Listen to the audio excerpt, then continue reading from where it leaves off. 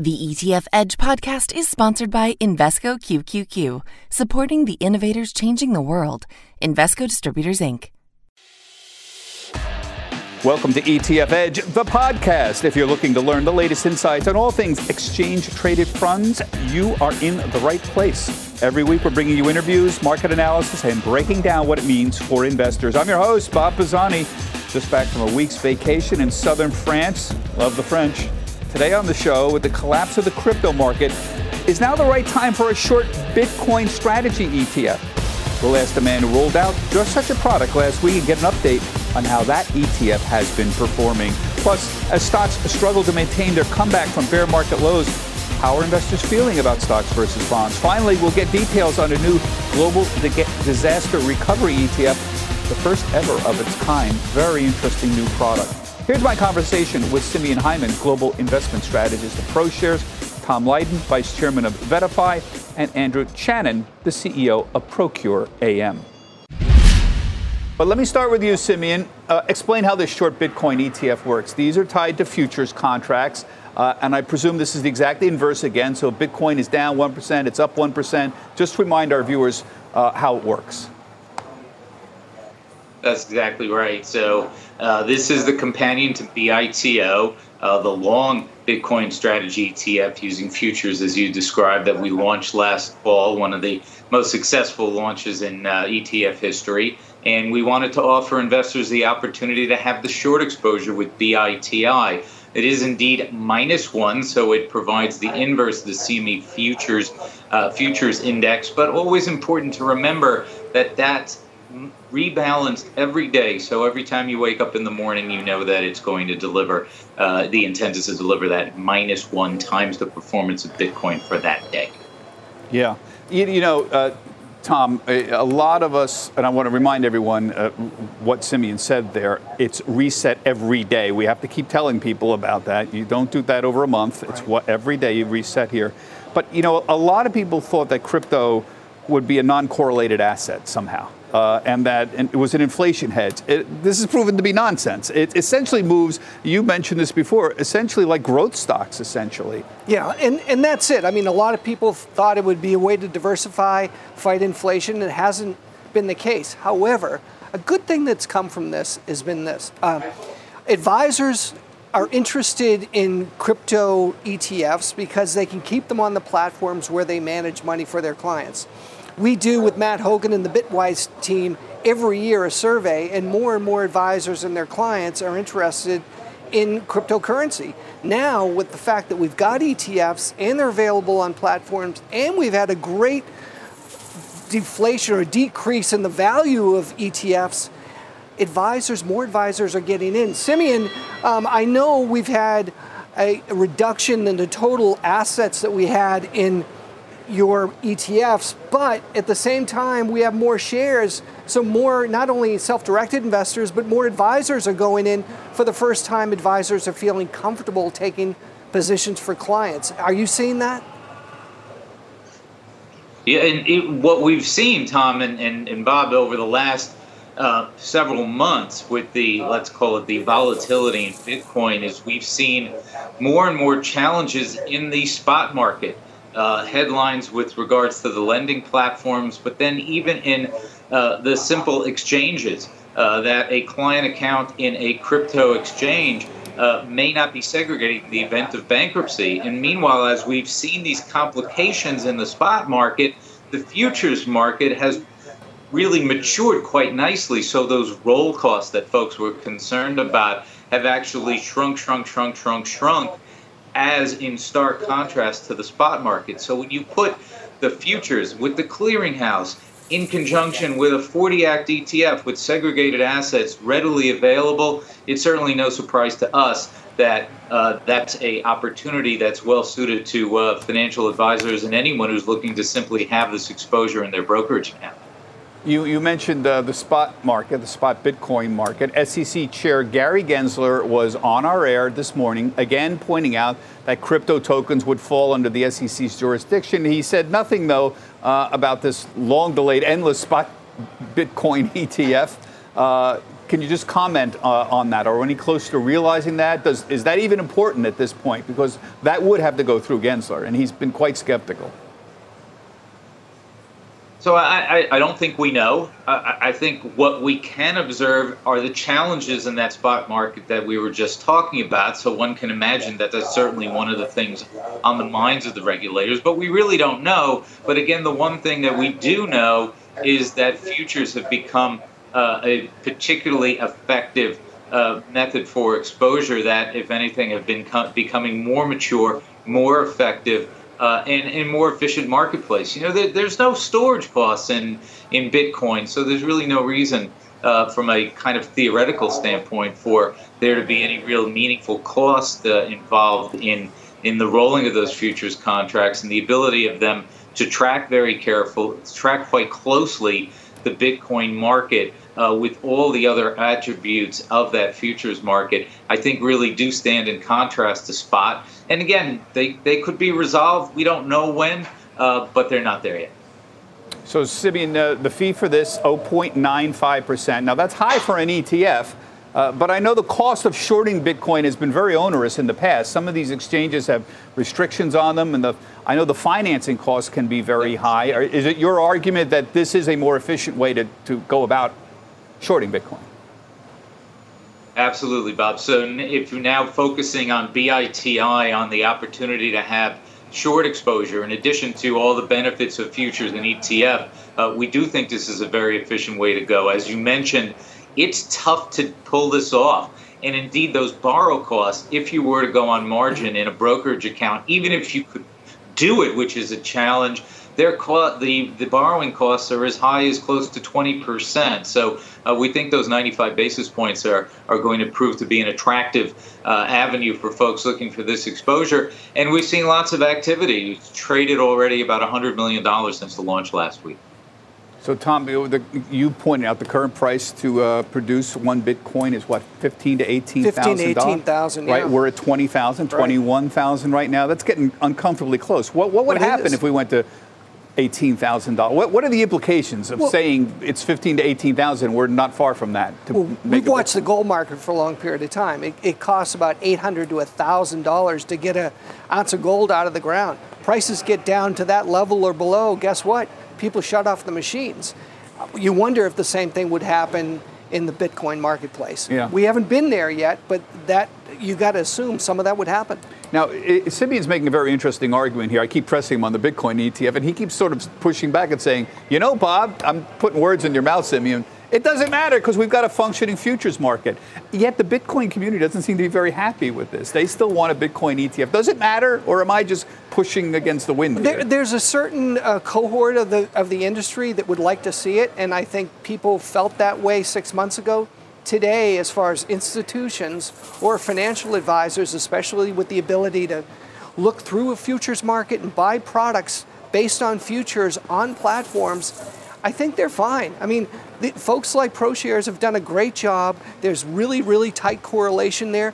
They're doing exactly what they're supposed to do. Yeah. So I didn't want to put words in your mouth, Simeon, but is that your sort of position, that it's almost not that important whether we get a spot Bitcoin ETF or not, because the futures Bitcoin ETFs are functioning so well? Great. Suss that out for me. BITO and BITI are both doing exactly what they should be doing. So we do think that that's providing a lot of the opportunity that investors had been waiting for.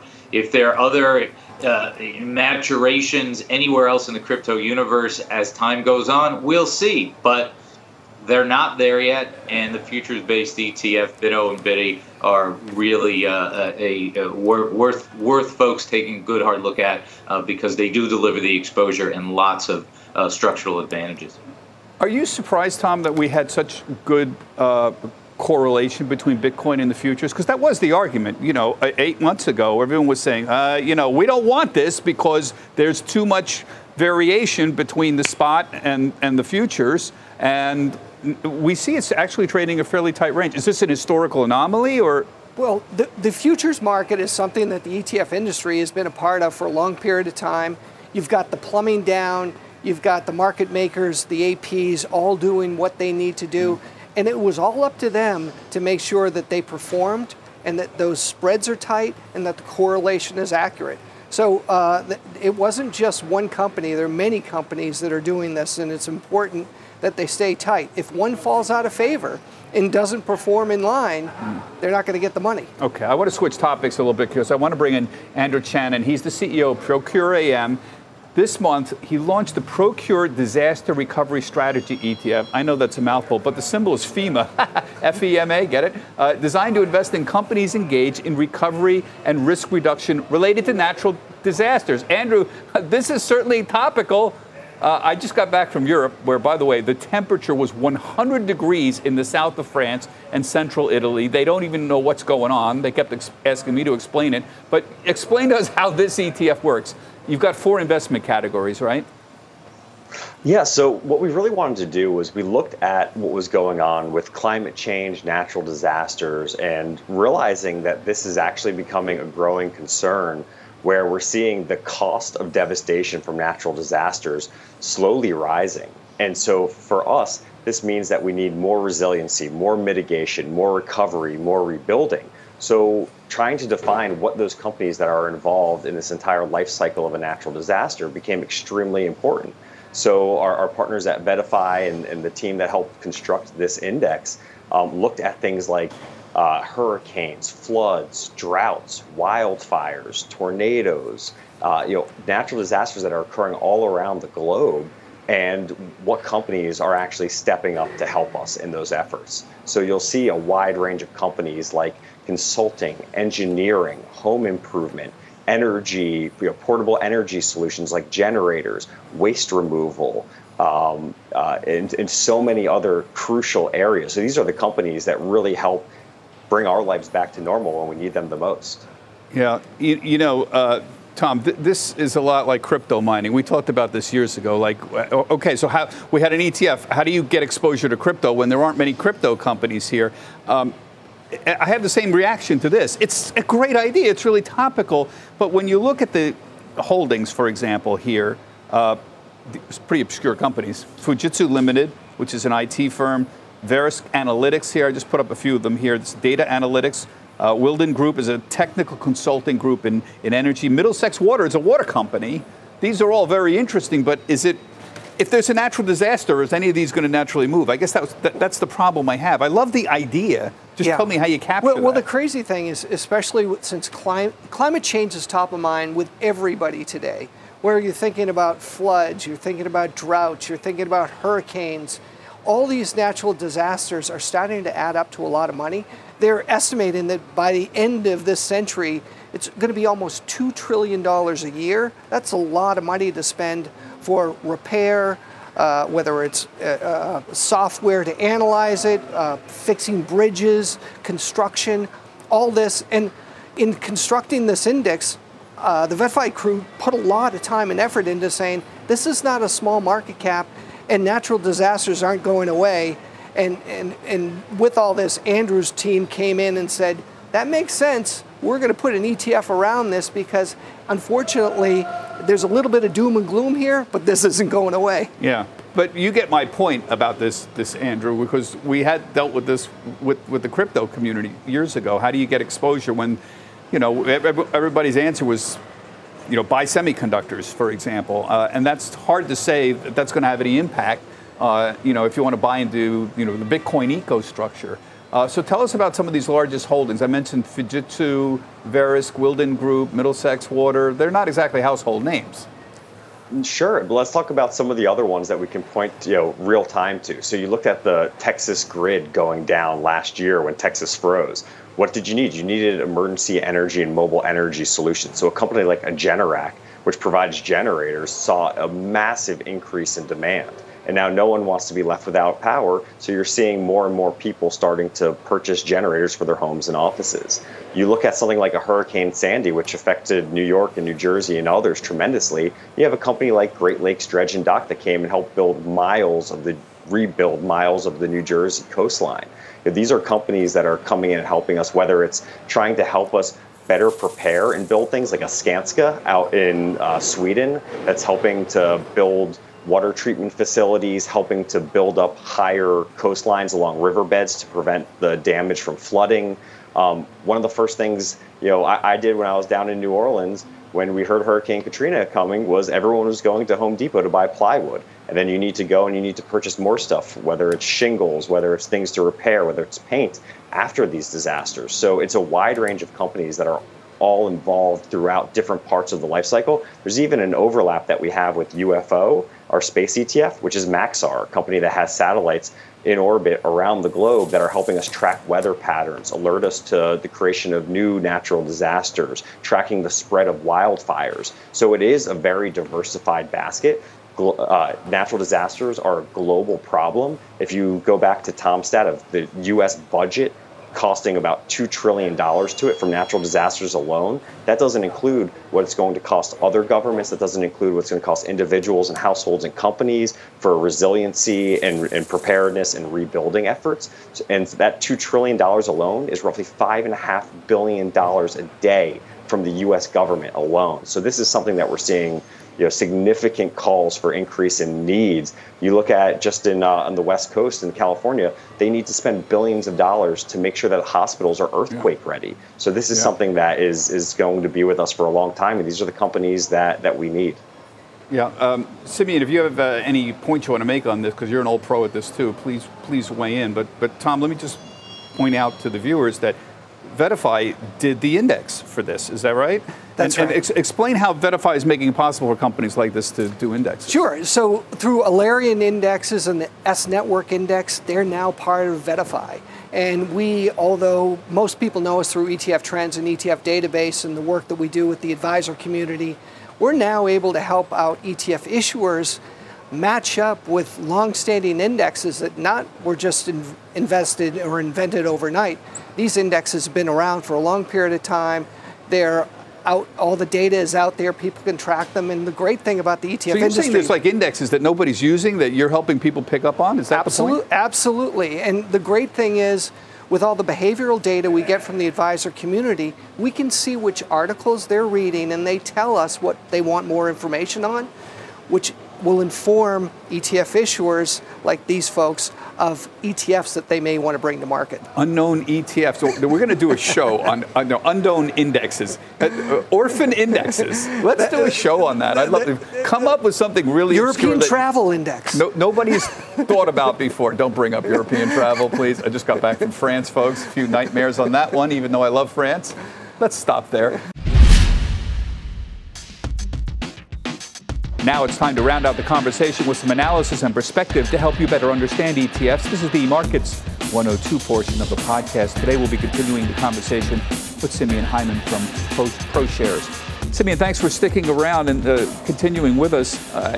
We talked a lot about your new Bitcoin short ETF.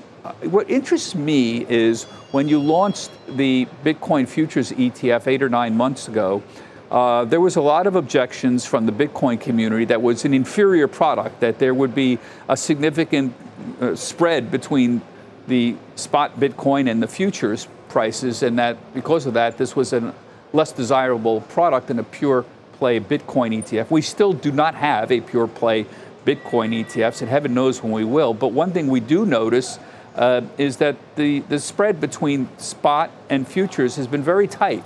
Can you explain why that is happening? Because there are other situations where the spread could have been wider, but that hasn't happened. Well, can you explain why? And what's extra interesting, Bob, is that as that spread has narrowed, it's tightened up, the spot market is getting yet a little bit more chaotic with the lending platforms and even the observation that your Bitcoin exposure in a exchange could actually not be segregated in the event of a bankruptcy. But specifically to your question, the shrinking, and it's the roll cost, that's that gap that people were concerned about. When you're investing in futures, you have to keep buying the next month's contract, and that roll cost is what people thought was going to put a gap between the futures performance and the spot performance. And as you noted, that's been shrinking. And if you're looking for a reason why, it's simply in kind of first principles of finance, there's no storage costs in Bitcoin. So therefore, the roll cost should be really, really small. You're talking something on the order of almost a risk-free cash rate. Yeah, that's a very important point to bring up. I mean, traditionally on futures contracts in agricultural commodities, which is where futures started, there was significant roll costs because there were significant storage costs. And even today, that is the case with commodities. With Bitcoin, well, it may be labeled a commodity. It certainly doesn't have any physical assets. So I think, thank you for bringing up that important point. I'm wondering about what this drop in Bitcoin, it's down almost 70% from its high back in November of last year. What that drop in Bitcoin means for ETF trading in the futures contracts. I mean, are you seeing less trading as a result of all of that? Well, it's been a robust futures market for a while, and it continues to be so. In fact, the volume that you see in the CME futures market is actually well in excess of the largest Bitcoin exchange. And the other thing that some of the academics point to is that price discovery, if anything, is even a little bit quicker in the futures market, which shouldn't be a shocker. That's if you're looking for an analogous place, it's long been observed that CDS react more quickly than the spreads in cash bond markets. So it's been a robust market. It continues to do so, and it looks like it's maturing. And that's very important for the ecosystem. Yeah. Let me just ask you about a couple other products you've got that ProShares has. One of the ones that have been popular this year that some investors have turned to is consistent dividend growers. This hasn't stopped the sector from being down, but perhaps not as much as the rest of the market. ProShares has a dividend growers. How is that doing? Down a lot less, as you observe. Ticker NOBL, the S&P 500 Dividend Aristocrat, has certainly gotten a lot of interest, as well as the rest of the dividend growth suite. And I think what's important here is in an environment of rising rates and inflation, you can see what I would suggest is kind of an overextension of the bond analogy over to the equity market. So people say, well, I got to shorten the duration of my equities. Okay, but what does that mean? That must mean looking for no growth equities. Well, let's just take a stock with a PE of 10, super cheap, no growth, still has double the duration of the aggregate bond index. There's no salvation in equities with no growth. You have to have growth. And quintessentially, perhaps the best inflation hedge over time is the growth of those dividends. And the Aristocrats Index that Noble tracks grew their dividends 10% last year and 14% even in 2020 at the height of the pandemic. So it's certainly no surprise that folks are seeing that as a worthwhile place to look. Yeah, I would remind people, and I know dividends don't seem to matter anymore. It's only about, the S&P only throws off a 1.5% dividend. But historically, other than the most recent period, I mean the last decade or so, dividends have been a significant part of the return of the S&P 500 going back to the 1920s and its inception. And while that has not been the case in the last few years, heaven knows it may well be the case in the future. And the academic literature is pretty clear on this. And Simeon, you can affirm or not agree with me, but the best way to own dividends is not to own the highest dividend yielding companies. It's to own companies that are consistently growing their dividend year after year, which is what Noble does, NOBL. It's the growth that's the key, because if you just are seeking out high dividend yielders that aren't necessarily growing, if anything, they can actually be more susceptible to getting a stiff headwind from inflation and rising interest rates. Right. You also have the infrastructure ETF out there. Now, infrastructure is not dead out there. There's still a lot of money left to be spent. Tell us how that's doing. So there's two flavors of infrastructure in two broad baskets. One are the cyclical builders and servicers and drillers and things. And that's a very cyclical piece of the infrastructure market. Our focus is on the owners and operators of infrastructure assets. That's why our ticker is TOLZ, tolls, the toll takers. And that's a very stable, again, almost a real asset inflation hedge, because you have lots of pricing power because you own water distribution, energy distribution, airports, cell towers and transmission. Again, a place for stability, for growth of earnings, cash flow, and dividends. There's nice yield here too as well, and a real nice kind of real asset alternative that can be an important complement to your equity exposure these days, and a real important alternative to fixed income with all of those challenges of yield up, price down. Okay, going to have to leave it there. Simeon, congratulations on the short Bitcoin futures ETF that launched last week. And it was always a pleasure to chat with you. Simeon Hyman is the global investment strategist at ProShares. Everyone, thank you for joining us on the ETF Edge podcast. Invesco QQQ believes new innovations create new opportunities. Become an agent of innovation. Invesco QQQ. Invesco Distributors, Inc.